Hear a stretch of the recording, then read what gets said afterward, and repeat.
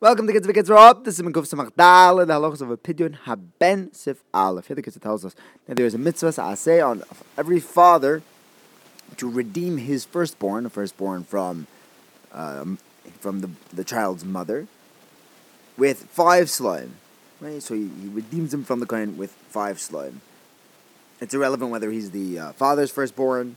Technically, if a husband has a number of wives, he can have many Pidyon Haben for every firstborn from that wife. Using our coins has to be enough. All of these coins that weigh at least 5 1/3 light of refined silver. That's silver without any copper impurities. The 5 1/3 light is something like 77.93 grams of silver. Now the minhag is to give something like 96 grams of silver. One is able to give something worth that amount of silver to the kohen. You can't use cash. That's just legal tender. It has to have something that has intrinsic worth of this amount of silver. You just can't use karka. You can't use land for this pidyon. You can't use a star. So we don't use banknotes. And the minhag is to make a suda for the Pidyon Haben. The Amshel Shlomo writes that the purpose of the suda is to be mafarsem, the mitzvah. In Sif Beis the Kitzur says, if the father told the kohen that he wants this kohen to be poida his son from this kohen, he can't back out on that. If he does go and is poida this child from somewhere else, b'diavad that would work. Everyone agrees that it's effective to go to another kohen. The question is whether it's mutter. That's a sugi in the Gemara. In Sif Gimel, the Kitzur tells us one is not allowed to be poida his bechar until 30 days have passed. Immediately on the 30th day, the father should be poida him. So that's on the 31st day of the child's life. We want to do zrizim makdim in the mitzvahs. We do it immediately on the 31st day. We can't do it on Shabbos or Yom Tov. You are allowed to do Pidyon Haben on Chol Hamoed. We're not to do the Pidyon Haben during the day. However, if the 31st day has passed, the kid's getting older, or if the 31st day was Shabbos, Yom Tov, or a Tainis, then you can do it the night after.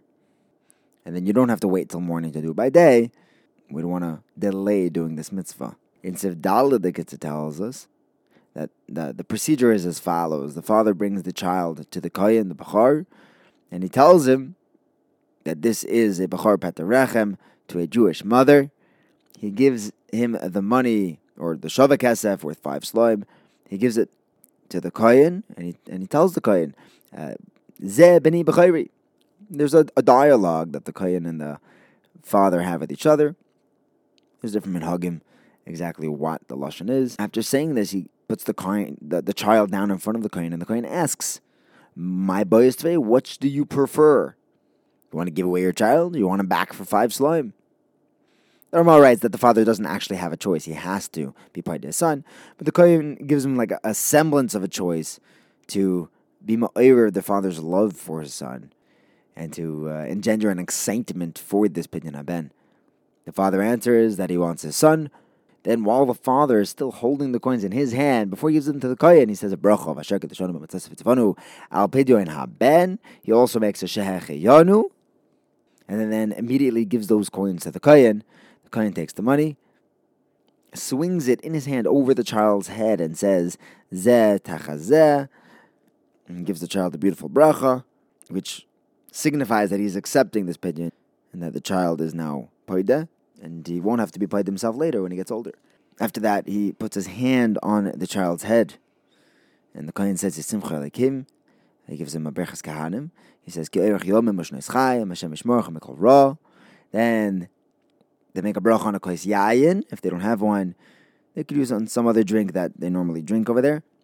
But then the Pidyon Haben has to be done before washing for the suda, because during the suda, you wouldn't be making a bracha on anything besides for wine. Wine you make a bracha on, you make hagafen even after making hamotzi.